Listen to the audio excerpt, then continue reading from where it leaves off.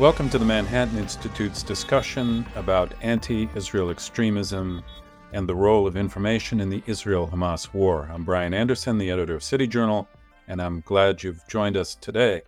As I'm sure our viewers know, earlier this month, the Iran-sponsored terrorist group Hamas breached Israel's border with Gaza, brutally murdering over 1,000 Israeli citizens and capturing nearly 200 more.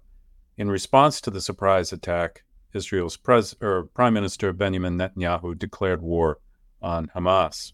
I'm joined today by three writers who offer valuable perspectives on the conflict.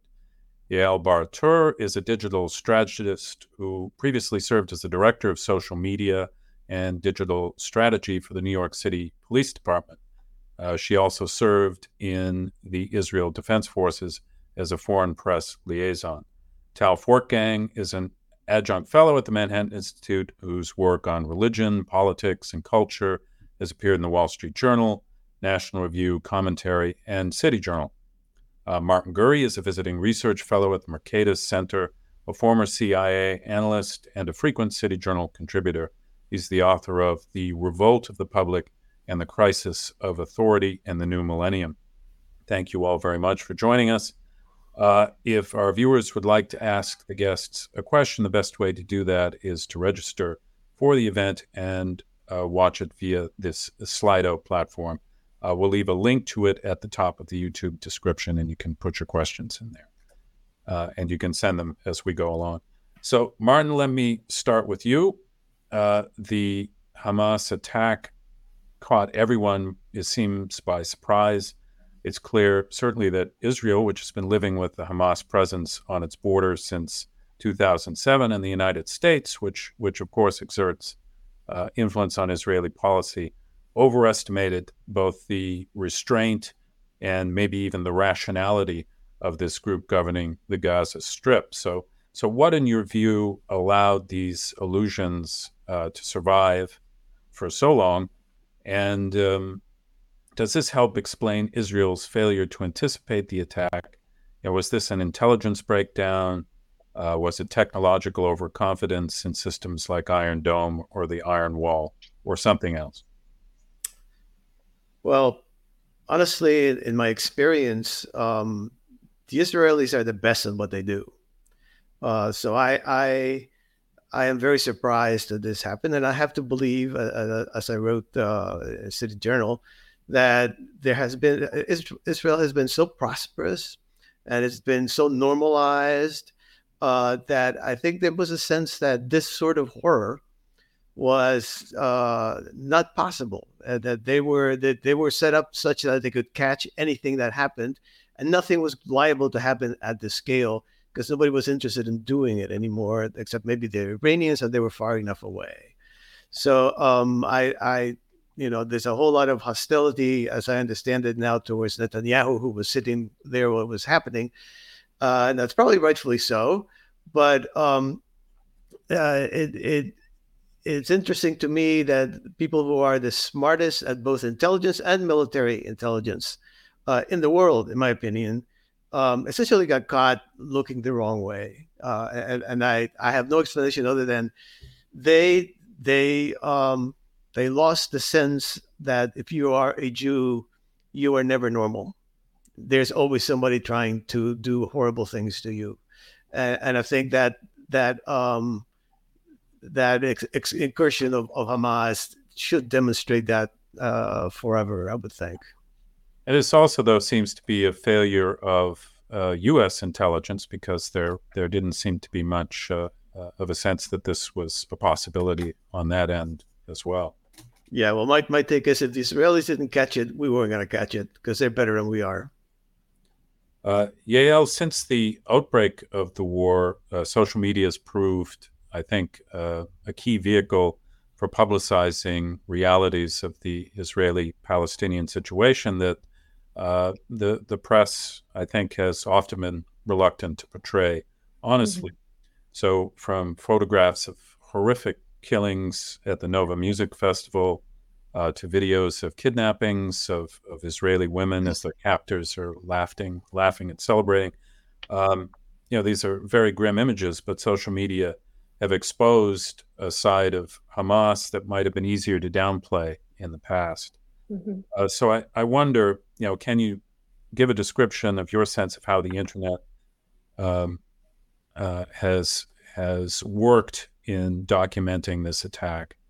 And what might have been the international narrative, say, 15 years ago? Of course, we've just seen how almost the entire international press rushed to blame Israel for an airstrike on a Gaza hospital that apparently was nothing such. So what in your view has changed with regard to social media in this conflict, and is it? Yeah. Well, I think what's happening here is, first of all, the scale of this attack and is unimaginable to us, and it's touched pretty much everyone in this country. I'm in Tel Aviv right now. We're such a small country of 9 million people, so everybody has been affected by this in some way, shape, or form. So the stories coming out, the narratives are very personal, but they're also very grassroots. So we're not waiting for some agency to come and tell people what to say, but rather everybody is telling their story from the ground up, sharing photos, sharing testimonies, sharing stories about loved ones or people they lost. So you have a lot of, material, so to speak, coming out and flooding social media by the Israelis themselves that feel very, very strongly about telling the world what is going on here and making sure that people understand that this is something that not only caught us by surprise, but is terrifying, frankly, and should terrify the Western world. So you see a lot of that information coming out from people, regular people. And I'm in like 5 WhatsApp groups of people who are just sharing photos. Here's a story. Here's somebody to interview.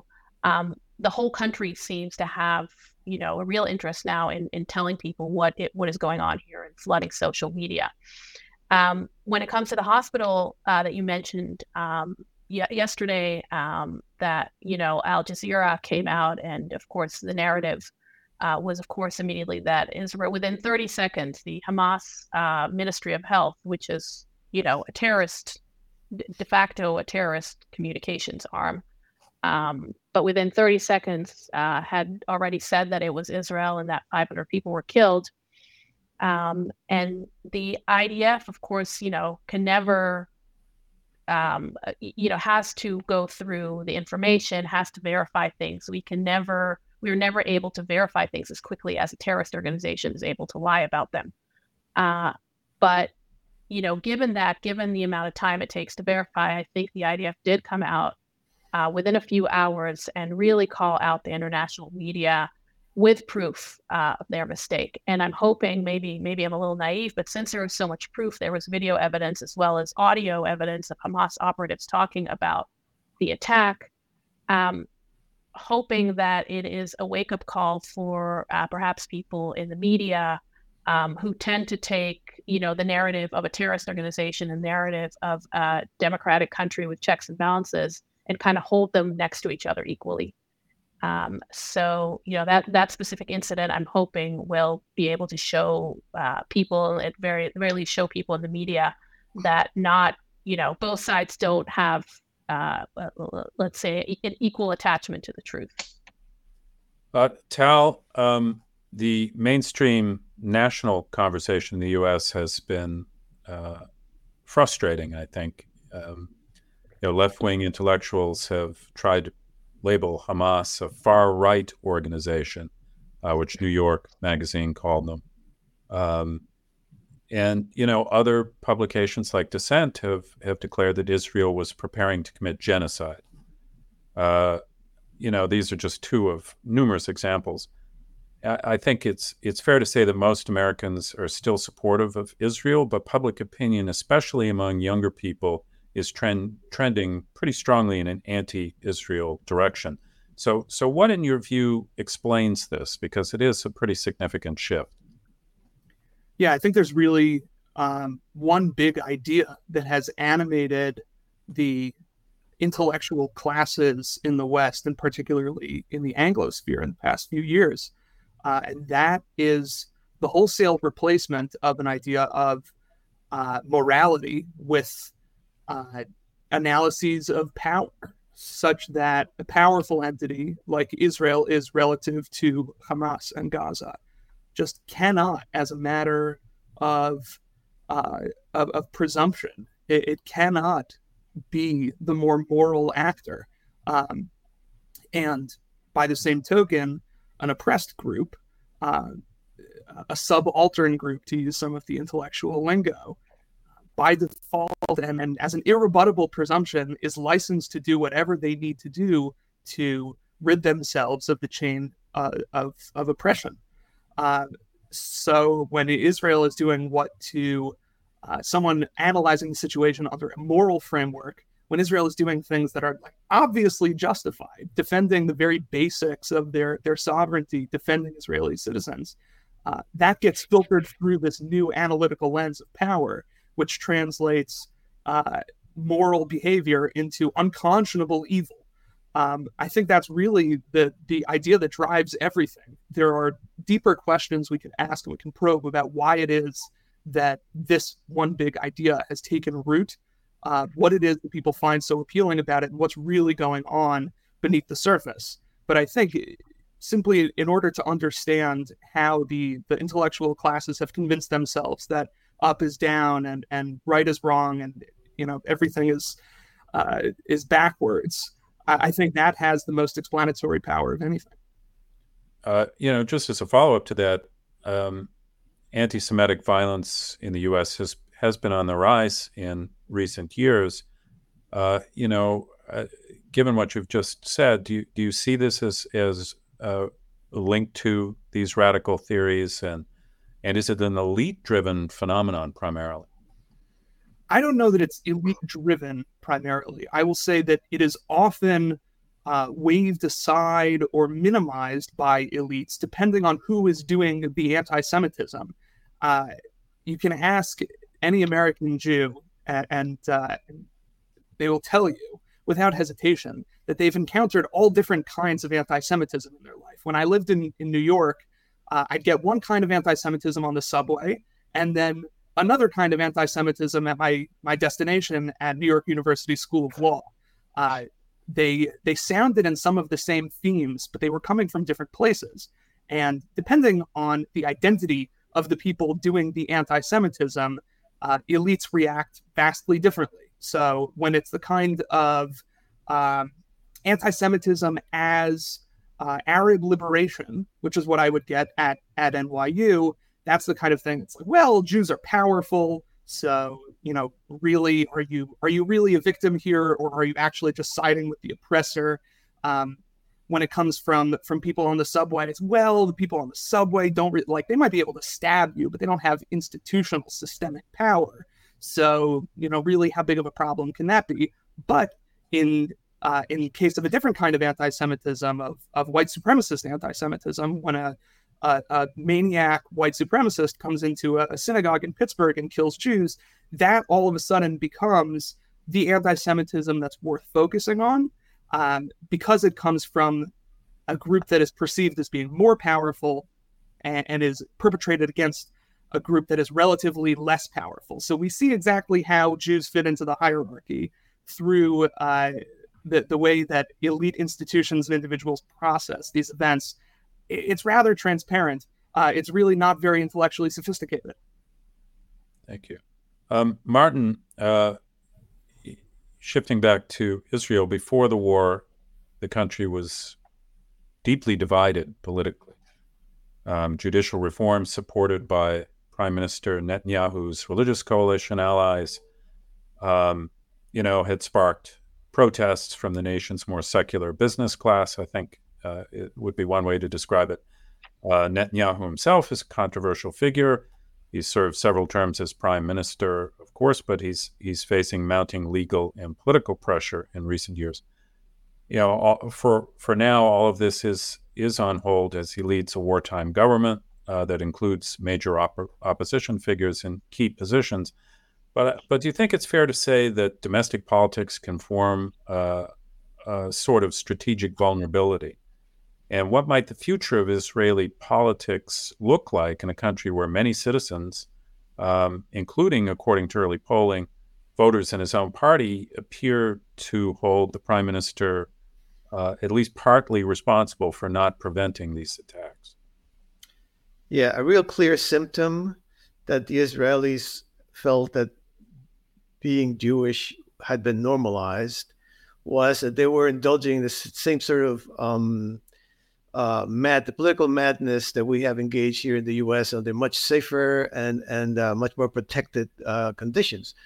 So the whole fuss around the Supreme Court in Israel that put the focus on Netanyahu, where, for example, reservists would say that they would refuse to show up if called, that kind of set me back a bit. I wondered that I haven't been to Israel in many years, but I wondered how a country that should always feel under existential threat can make those kinds of even as a political posture something that you want to proclaim about your stand, that you're not going to show up for the reserves. So I don't know what's going to happen. I think that Netanyahu, if all those polls are right, is finished. Interestingly, way back when Labor was caught in more or less the same fix, and was surprised by an Egyptian and Syrian invasion of Israel, that began a secular shift in Israeli politics towards the right. I don't know whether the left will profit from this or the far right will profit from this. I have no idea, but it's entirely possible that whoever can claim that they will protect the country from these horrors that they have just endured in a way that's believable will get a political upper hand. Yael, maybe I'd like you to respond. It's a two-part question for you. As you noted, you're in Israel right now. Clearly, the country is unified in justified anger over the Hamas atrocities. Yet, I think it's true too, as Martin was just saying, that many Israelis are seeing Netanyahu as at least partially to blame for the situation, security breakdown. So how do you see things from Israel on the ground there in terms of this tension playing out? And then to get back to the information warfare question, this kind of battle in the digital age is increasingly a crucial operational space. In a military context, social media can be a tool to build morale on your own side, or to demoralize or confuse your opponent. The Israel Defense Forces is very active on social media. It's tried to demonstrate its the precision of its airstrikes, for example. Hamas's information strategy, on the other hand, has been to locate its military headquarters in civilian areas like hospitals and mosques, using them in effect as civilian shields. And then if non-combatants get killed in military exchanges, provoke global condemnation of Israel and Israeli war tactics. So that would be my second question. Is there an effective way to counteract this strategy? And you were starting to talk about that a bit, I think, in your first response. But first, to Martin's point about, what is the situation on the ground there? Yeah, well, I think it's pretty incredible.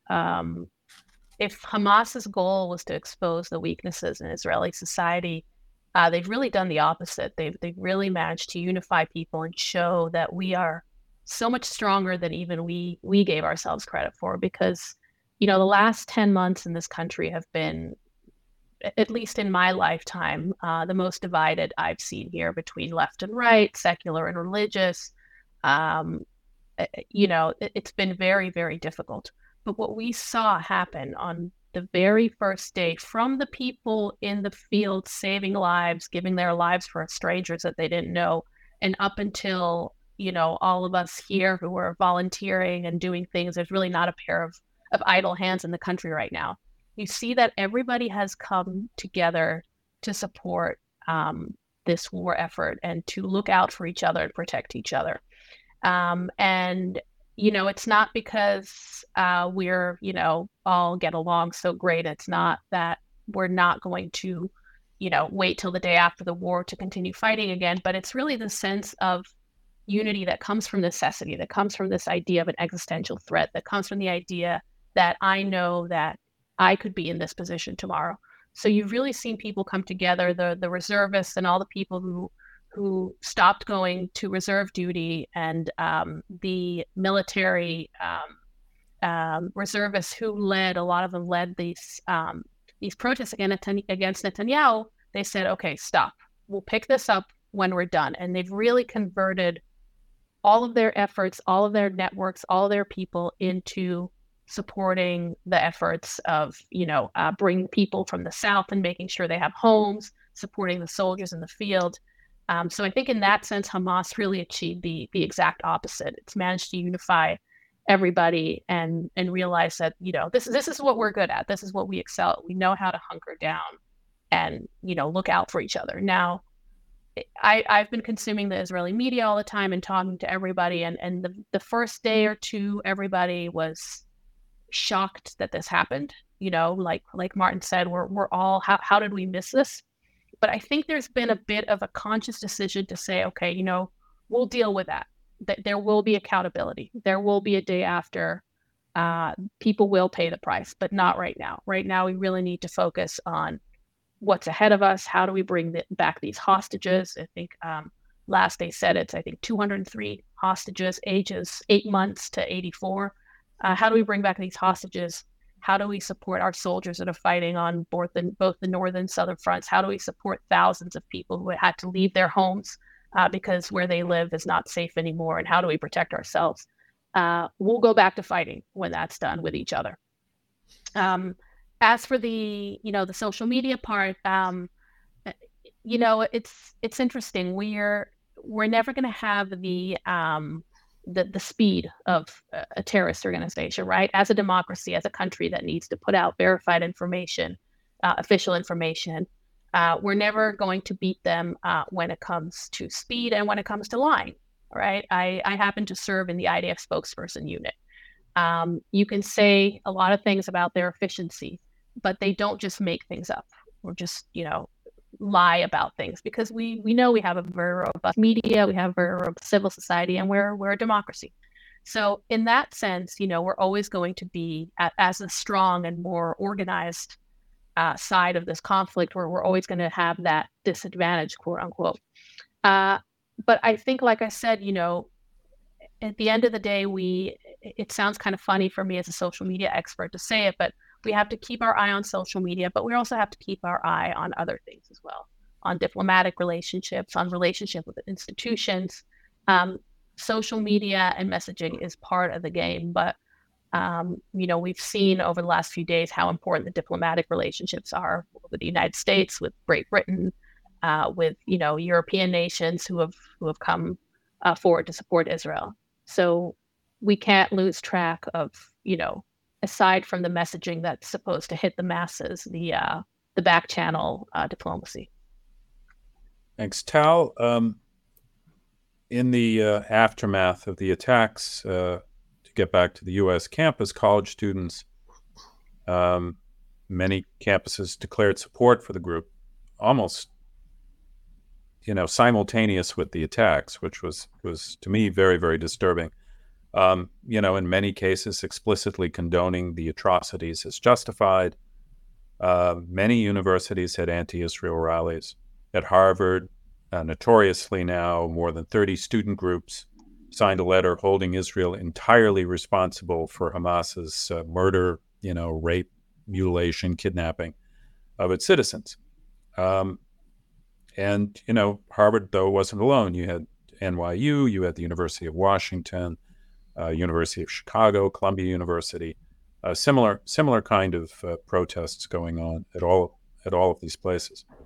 And then you had the university presidents at many of these schools, who not so long ago were gravely condemning police departments across the United States, and they were attacking foes of affirmative action, issuing political statements constantly, offering very, very mild disavowals of violence on all sides. So, what must it be like, in your view, to be a Jewish student on some of these campuses right now? What were the presidents thinking? And, are we going to see a significant pushback? We've certainly seen beginnings of it, because some of these presidents have started to walk back their initially weak comments. Yeah, I don't really have to imagine what it was like, or what it must be like for Jewish students on a lot of these campuses, because I was a law student at NYU last year when gunmen on the streets of Tel Aviv killed Israeli civilians while they were drinking beer on a regular weeknight. Not a military operation, nothing like that, just a straight up terrorist attack. And my classmates celebrated. They celebrated openly on social media. They celebrated with posters in school. There was no hiding that they thought that this was not just a regrettable part of a cycle of violence. It was something worth celebrating. It was bringing attention. It brings back mid to late 20th century tropes about like why you would commit terrorist attacks. It brings attention to a cause. You have to capture the world's attention somehow. And I think that explains a lot of these demonstrations that we've seen, which I've seen and heard them called protests. But that's not a very apt term, because they're not protesting anything. They sprang up, these statements and demonstrations sprang up before Israel began responding to the most heinous attack that has ever been committed in Israel. They sprung up as organic responses, celebrations, statements of support for what had gone on, because they believe that it brings necessary attention to the cause of liberation. Is the dam starting to break? I think it might be. I think decent people around the country still recognize that this is insane. This is like moral backwardness. It is, if our universities are not just producing a few crazy students who believe these things, who go out and shout them publicly, but are staffed by administrations that can't work up the courage to say we've seen the face of evil, and this was like lab made to be the most evil thing possible, and they can't possibly find it within themselves to condemn it. They've so intellectualized and abstracted the issue that it's become just like, well, what should the highest marginal tax rate be, and like how many Jews can die? Right? Those are just kind of like open political questions upon which reasonable people of goodwill can disagree. I think some donors, particularly donors to the University of Pennsylvania, or former donors at this point, have started to recognize that. And what I think is still lacking is the push to see these universities thoroughly revamp their operations, not just issue slightly better statements that display a little bit more moral clarity, because you know that beneath the surface there are all these people just trying to cover their liability, so to speak. And you can call for university presidents to be fired, but there are a million new morally bankrupt administrators in waiting, ready to take their place. There's something deeply, deeply rotten in the academy, and that needs to be addressed. And I'm sure we'll talk about this later on. There are stakeholders who can push for that to be addressed, but we need to see the issue clearly, and that's a deep moral rot. It's not a surface issue. Martin, perhaps carrying further-reaching implications for American foreign policy and global stability is something you noted in your piece, the role of Iran in these attacks and American attitudes toward Iran. Iran funds and supports various terror groups across the region, including Hamas, Hezbollah, Islamic Jihad.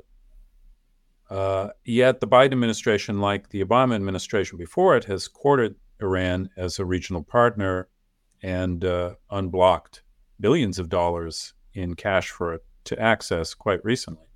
The Wall Street Journal reported, however, that immediately after the attacks, the journal reported this, Iran had played an active role in planning them.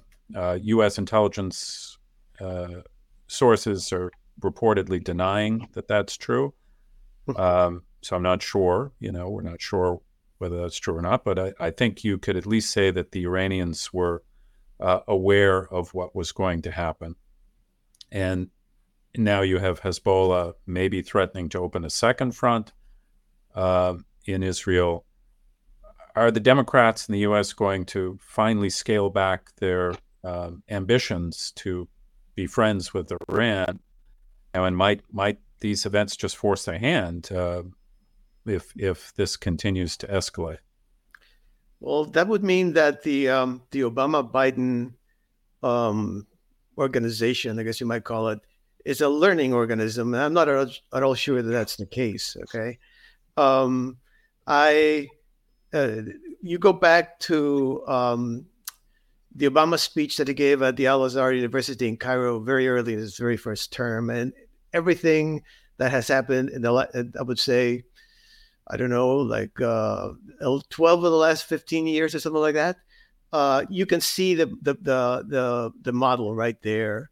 It's a foreign policy that essentially there's a new beginning. We're in a new world in which national interests are not to be pursued.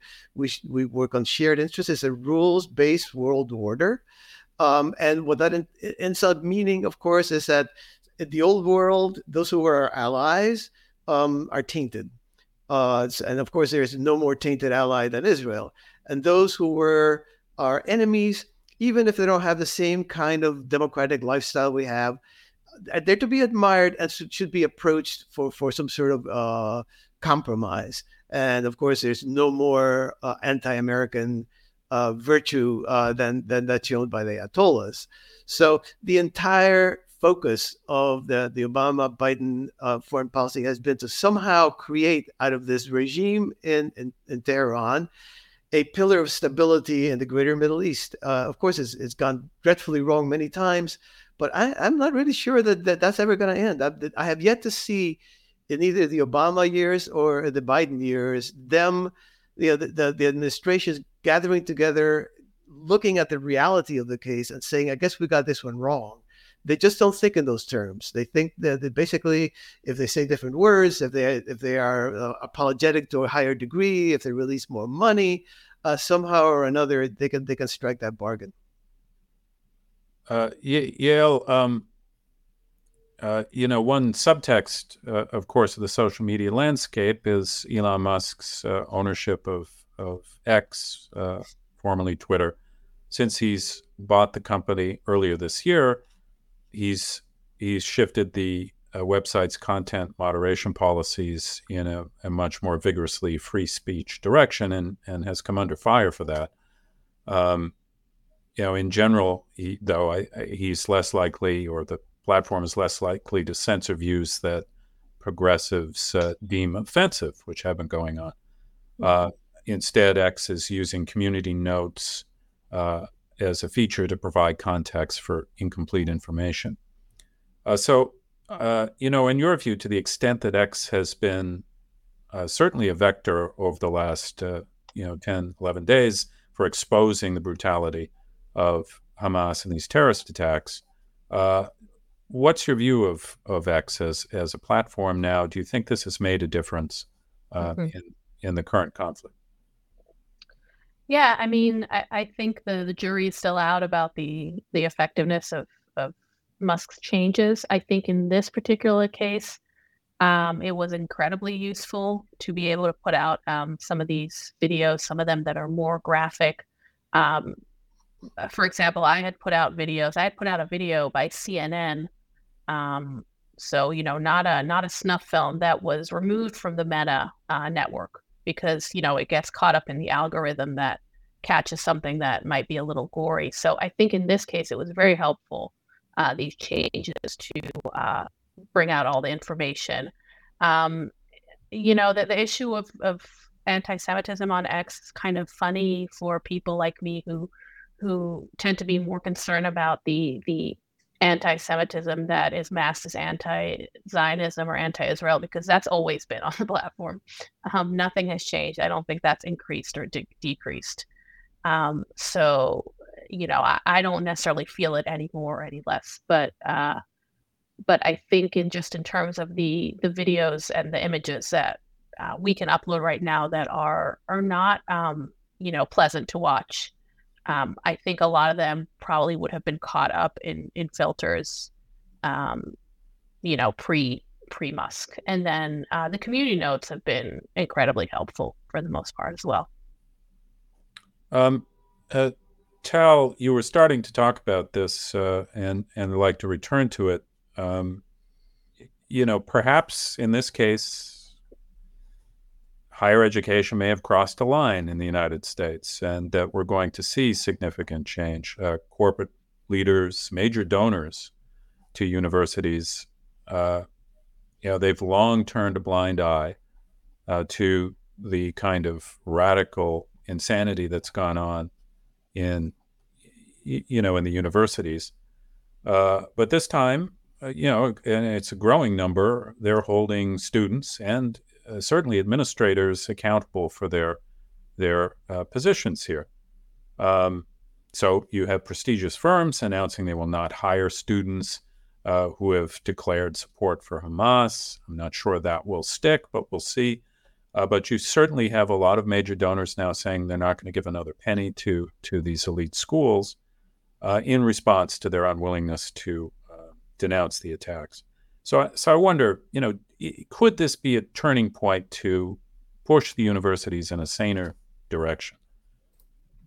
I think so. I think that there is an opportunity for people who can exercise leverage over the way the centers of power in universities. There's a way to point out that what has characterized universities over the last several decades, that frankly conservatives and many Zionists have been pointing out and have largely been called conspiracy theorists or worse, is that there's the very ideas that have justified these atrocities, the very absurdities that justify atrocities, have been woven into curricula. They've been woven into entire fields of study.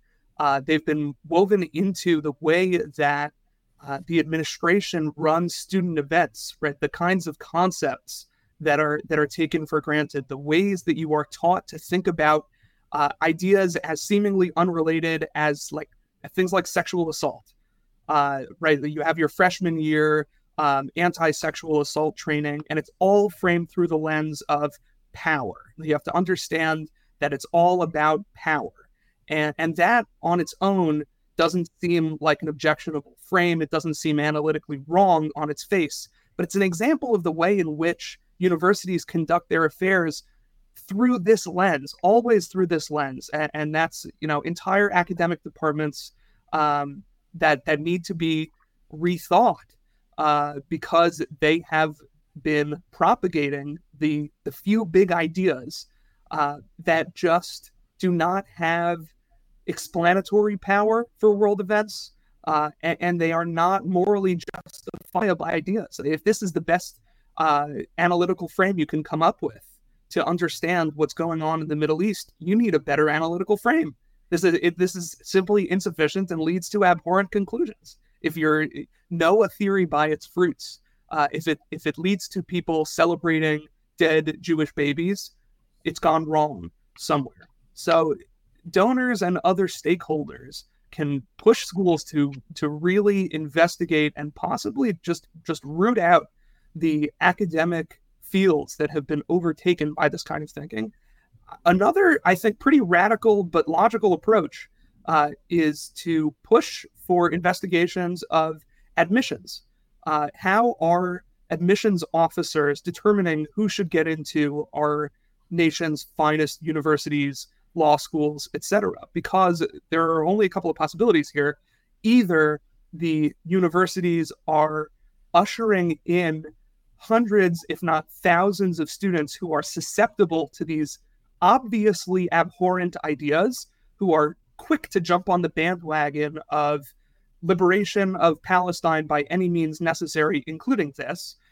That's not very good. That means we should probably reevaluate how we are assessing high school applicants to college graduates applying to graduate school, see what characteristics we've been selecting for that lead to this, or it will lead us to the conclusion that these institutions are actually cultivating this kind of worldview, which is a different and possibly bigger problem. So I think with pressure on these specific points, donors and other stakeholders can move the needle. This answers a question that's come from an audience member who asks, and you just basically answered this, how views that are shaped on campus by neo-Marxist decolonial ideologies, this power narrative that you were describing earlier, how do you change that academic monoculture? These are at least a couple of pressure points now. This audience member says that this kind of worldview is particularly prevalent in Middle Eastern studies on campuses. I think you would agree with that. And if I can add one more point on this, the very assumption that is taken so for granted in so many of these institutions that drives a lot of the justifications for the murder of Jews in Israel is that Israel is a settler colonial state. And if we just interrogate that for a second, we can recognize that there are assumptions baked in, which is that Jews are white. They don't belong. They are not indigenous to, if people can be indigenous to a place, which I question that. But if people are indigenous to places, then the Jews are not indigenous to the Middle East. They're white, European colonizers and interlopers. Now, that is, as far as the Israeli population goes, that's just obviously not true on its face, because more than half of the Israeli population is Mizrahi, Sephardic, North African, etc. Fine, leaving all that aside, even if it were just talking about Ashkenazi Jews, this is a form of harassment, of denial that the Jews are the Jews of the ancient world that would not be tolerated with regard to any other group. Imagine students going around to members of a distinct group on campus and saying, you are frauds. You are not who you claim to be. You're posers who are doing this for nefarious purposes. That's unacceptable. Yet it's baked into this very assumption of Israel as a settler colonial state. This is a question also from the audience. I think it's really directed at both Martin and Yale. Both of you have thought about media quite a bit. The question is, because of the lack of information or truthful information, the slant in mainstream elite outlets, what is the IDF strategy in communicating going forward as the Gaza conflict continues, and what should it be? Are they doing things effectively? In your sense, are there things they could be doing better? So first you, Martin, and then Yale. Yeah, I mean Yale obviously knows more than I do about this, but from the framework of the American media, it's pretty evident to me that this incident is like the most anti-internet event you could ever imagine. It should not allow for hot takes. We need to, every time a claim is made, we need to take a deep breath, stand back, and say who said what, to what purpose, and what actually did happen, and how do we know that it did happen? And instead, of course, we have these wild claims being made by Hamas. They have a playbook. I mean, the article I wrote for you, Brian, said there's going to be talk about bombing hospitals. I mean, this is a playbook that goes back as far as I can remember during the War of Terror. My own, everybody's tendentious. The Israelis, they have a side on this war. They're not Olympian. They're not neutral. But I'll tell you, at the moment, the best information you get from the IDF. Mm-hmm. Yeah, I agree. I think the IDF and that's a unit, like I said, that I know very well. But I think they're doing an excellent job for the most part. They understand the, let's say, imbalance in, in the narrative that people always view, the Palestinians as the underdog and the IDF as, kind of the stronger one. And for a lot of people, that's enough to make a decision, right? Because there's this, maybe this goes back to kind of campus culture and some of the elite media culture is this combination of being ignorant of the conflict on one hand, but also being arrogant enough that you think that you have to say what you think about it and you think you have to wade into the conversation. But I think the IDF is very aware of that. So, constantly putting out messaging, but also trying to show people a picture that will appeal to their emotion. And unfortunately, there are so many emotional things coming out of the conflict. I don't know if you saw, I'm sure a lot of people saw some of the media, but Anderson Cooper went out with his cameraman and filmed, and his cameraman that's been all over the world in conflict zone actually was retching, was throwing up on camera because of the sights and smells are so horrifying. So I mean, not to bring your audience so deep into this, but this is what we're seeing here for the last 2 weeks, and any media on the ground is seeing it as well, and you can't sort of hide from it. So I think the IDF has been very let's say forthcoming. First of all, it's not all up to the IDF, right? Because there are so many people and families and hostages that they can do whatever they want.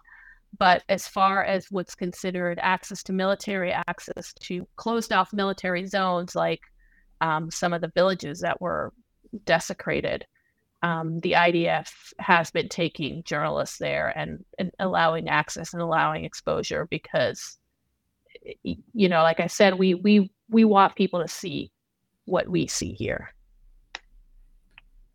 And I guess on a very different level, Yale, your experience with the NYPD as director of social media, the police are often in a position of trying to counter a prevailing narrative in the press, right?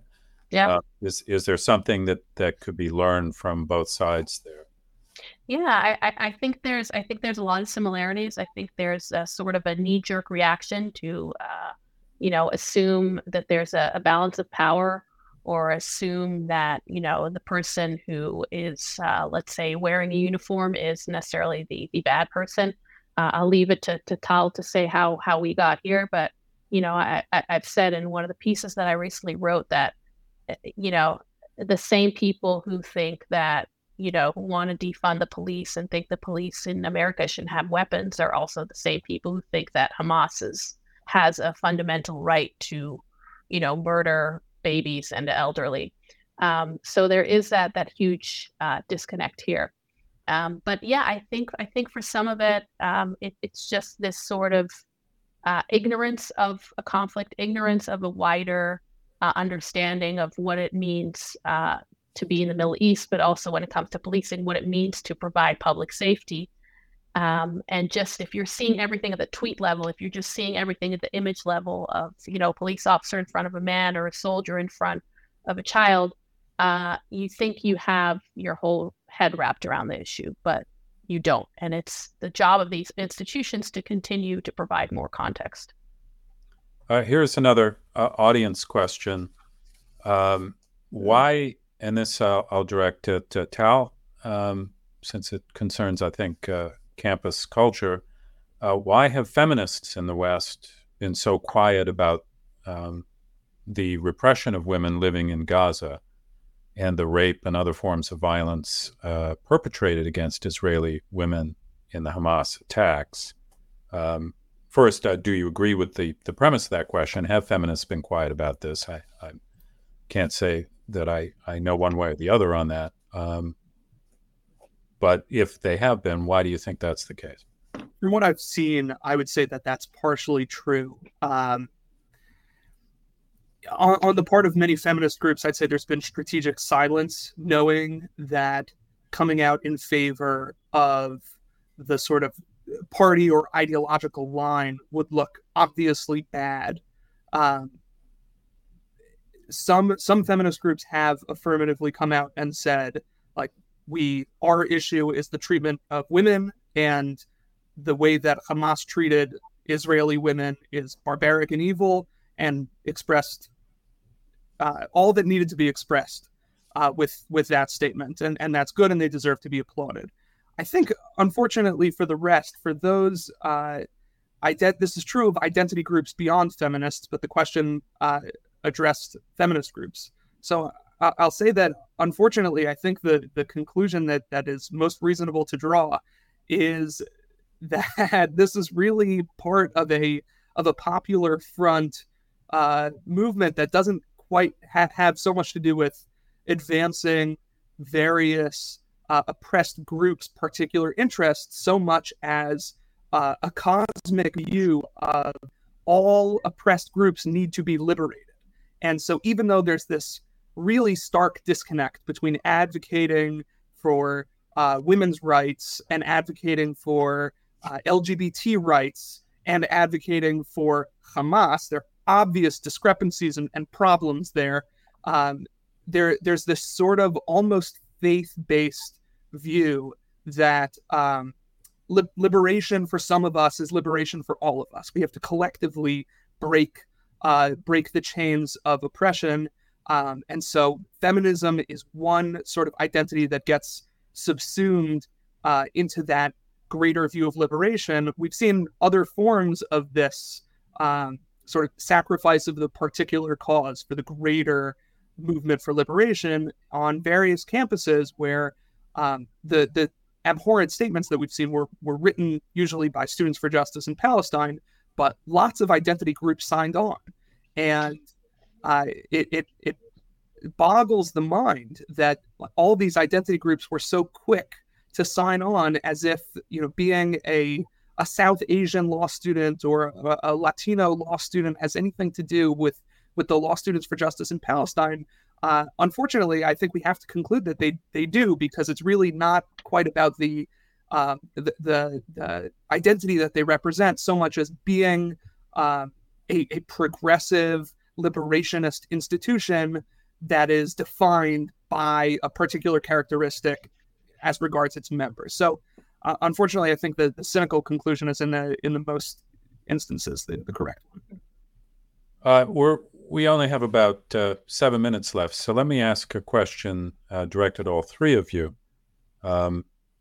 You closed your excellent essay for City Journal on the situation in Israel, Martin, by speculating that ultimately the international reaction to what is sure to be this ongoing Israeli response will put the nation in a familiar position of being the scapegoat of the world, for Israelis to be the scapegoat. I wonder, for those who don't want to see that happen, what can philanthropists do, policymakers, educational institutions do to counter this growing anti-Israel extremism that we've been discussing? So starting with you, Martin, Yale, and then we'll conclude with you, Tao. Well, that is a long question that would consume not only the 7 minutes, but probably 7 hours if I start talking. I think it goes far beyond anti-Semitism. I think it goes to that strange established church of identity that Tal has talked about, that I tend to view far more simplistically as the manipulation of group status by elites in power, who get to decide which group is up and which group is down, and whose ultimate goal seems to be to undermine everything that has been traditionally believed in terms of morality and politics and so forth. I think the only thing we can do, honestly, until we can change that structurally, that the fact that our country is divided politically, but culturally, monolithically sworn to identity, until that happens, it's up to every individual to have the courage to say what they think, and not to be cowed by the fact that you will be you will be considered also part of the scapegoat of history if you side with the Jews. You will be considered a pariah and a murderer and so forth because you are with the colonialists, you are with the whites in the Middle East. I think there's a lot of most people who mouth these identity platitudes do not believe in them. I make it an act of faith, and that's even true among young people. I think you just basically have the courage of saying, this is not something that you can stand, a fence you can straddle. You have to be on one side or another. You have to be either with the side of the people who want to exterminate every Jew in Israel, or with the people who are trying to prevent another horror like what happened just recently. You can't just stand in the middle. You can't just judge both sides from some kind of Olympus. Mm-hmm. Yeah, I completely agree with Martin. I'm part of me hopes that this will be the kind of the cracking open and the crumbling of identity politics, because if you look around and you see, for example, the feminist organization, the LGBTQ organizations, and all the people who a minute ago told us to believe all women, but now they're actually really don't believe the women that are saying that they were raped and they want proof.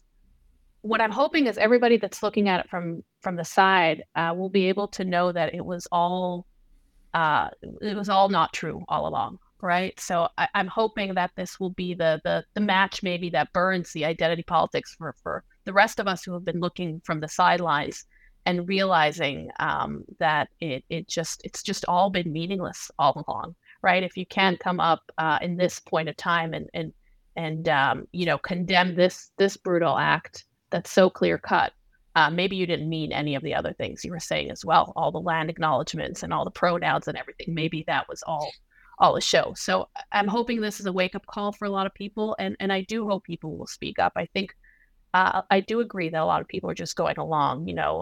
I don't expect people to understand the Middle East conflict. I just expect them to, not necessarily go along with somebody who they don't agree with. So I'm hoping a lot of people, if they do feel in their heart that somebody's saying something wrong, not to worry about being impolite or not to worry about stirring the pot and say something, because you'll be surprised. You'll have a lot of people behind you who might raise their hand too and tell you that they agree with you. Thanks. And Tal, to conclude with you. I endorse Martin's and Yael's comments in full and incorporate them here. I would add that there's a lot of temptation right now, and I'll admit that I am partial to this temptation to do everything in my power to use the heavy hand of the state and business and every other institution to punish people who I think have views that do not belong in polite society, in decent society, in civilization. I will not disavow that temptation at this point, but I will say that none of that is sustainable without the widespread understanding within American society, within the West, that people who support Hamas really are just as awful, just as evil, ought to be equally pariahs as members of the KKK or any other of the sort of like token hate groups that we use as paradigms of being evil. So persuasion of regular Americans, getting them to understand the toxic and absurd ideas that justify this is an important mission for all of us. We cannot simply rely on power to do the work sustainably. I cringe at saying the words "do the work," but there is work for we regular Americans to do in making sure that the people who are cheerleaders for barbarianism do not approach the gates of American society. Well, I wanted to thank all three of you, Martin Gurry, Yael Bar-Tur, Tal Fortgang, for your informed commentary. Thanks, everybody, for tuning in and for the good questions coming from the audience. I appreciate your time today. Thanks for joining us for the weekly 10 Blocks podcast featuring urban policy and cultural commentary with City Journal editors, contributors, and special guests.